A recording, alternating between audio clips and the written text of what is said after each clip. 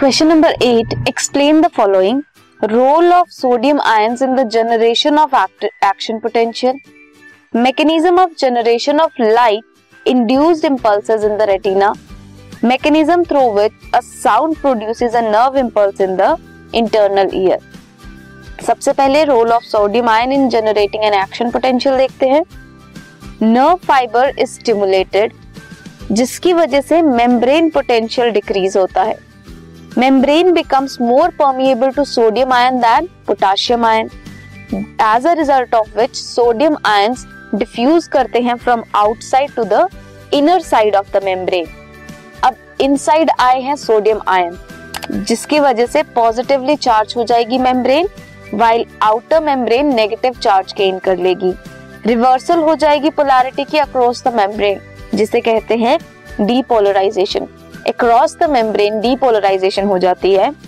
Rapid inflow होता है sodium ions का, इंक्रीज करता है मेम्ब्रेन के पोटेंशियल को, जिसकी वजह से action potential is generated.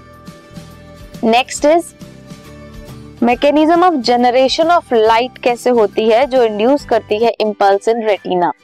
Retina innermost layer है, 3 सेल्स लेयर्स ऑफ सेल्स हैं, inner ganglionic, bipolar cells and photoreceptor cells. Photoreceptor cells compose करते हैं protein opsin and retinal. Retinal is an aldehyde of vitamin A. Light rays जितनी भी enter होंगी retina पे focus करेंगी through cornea.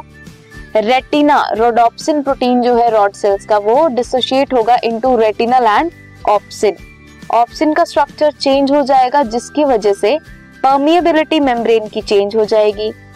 Permeability change होगी तो पोटेंशियल डिफरेंस जो है सेल में वो जनरेट होगा, जिसकी वजह से ये जो पोटेंशियल डिफरेंस या एक्शन पोटेंशियल जनरेट हुआ है in the ganglionic cell is transmitted to visual cortex of brain. Visual cortex of brain में जाएगा via optic nerve. Cortex region जो है ब्रेन का, उधर इंपल्सेस एनालाइज होगी एंड इमेज क्रिएट होगी, जिसकी वजह से हमें इमेज देखना पॉसिबल है. नेक्स्ट क्वेश्चन क्या था? नेक्स्ट पार्ट था mechanism through which a sound produce करती है impulse in the inner ear. उसका क्या मैकेनिज्म है? पिन्ना जो है एक्सटर्नल ईयर कलेक्ट करेगा साउंड वेव को, डायरेक्ट करेगा उसे टिम्पैनिक मेम्ब्रेन की तरफ, या फिर एक्सटर्नल ऑडिटरी कैनाल से होता हुआ टिम्पैनिक मेम्ब्रेन. वहां पे वाइब्रेशंस होंगी साउंड की, that will conduct to the internal ear through ear ossicles. Ear ossicles कौन कौन से हैं? Malleus, incus and stapes. Vibrations जो है साउंड वेव्स की, they are conducted through oval window to the fluid in the cochlea. जो movement है that is created in the lymph. Movement create होगी लिम्फ पे, जो प्रोड्यूस करेंगी vibrations in the basilar membrane, stimulate करेंगी auditory hair cells को, generate करेंगी nerve impulses conducting it to the auditory cortex of the brain via afferent fibres. Brain तक पहुंचाएगी. Auditory cortex region interpret करेगा nerve impulses को, जिसकी वजह से sound will be get recognised. So ऐसे हम सुन सकते हैं, देख सकते हैं. And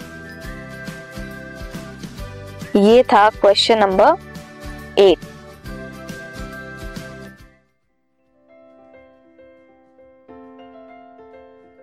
this podcast is brought to you by Hubhopper and Shiksha अभियान.